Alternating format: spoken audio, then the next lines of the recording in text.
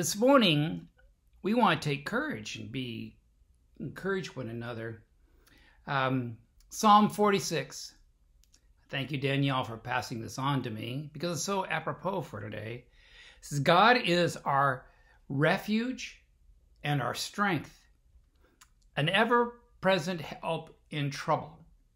Therefore we will not fear, though the earth give way and the mountains fall into the sea, though the waters roar and the foam and the mountains quake with their surging. So we can draw some peace and know that God is with us. The Lord said, I am with you always, even to the end of the age. So this morning, I'd like you to take courage like that.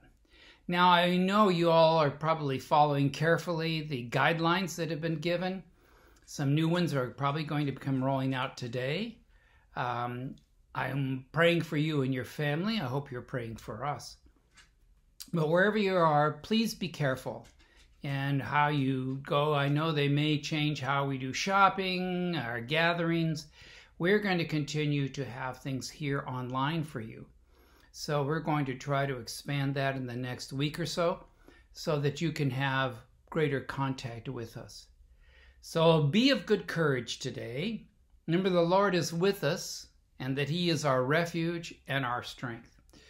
All right, let me have prayer with you. Dear Lord, be with us today as we face today and as we go forward. I thank you, Lord, that we can have you as our Savior, as our refuge, as our strength.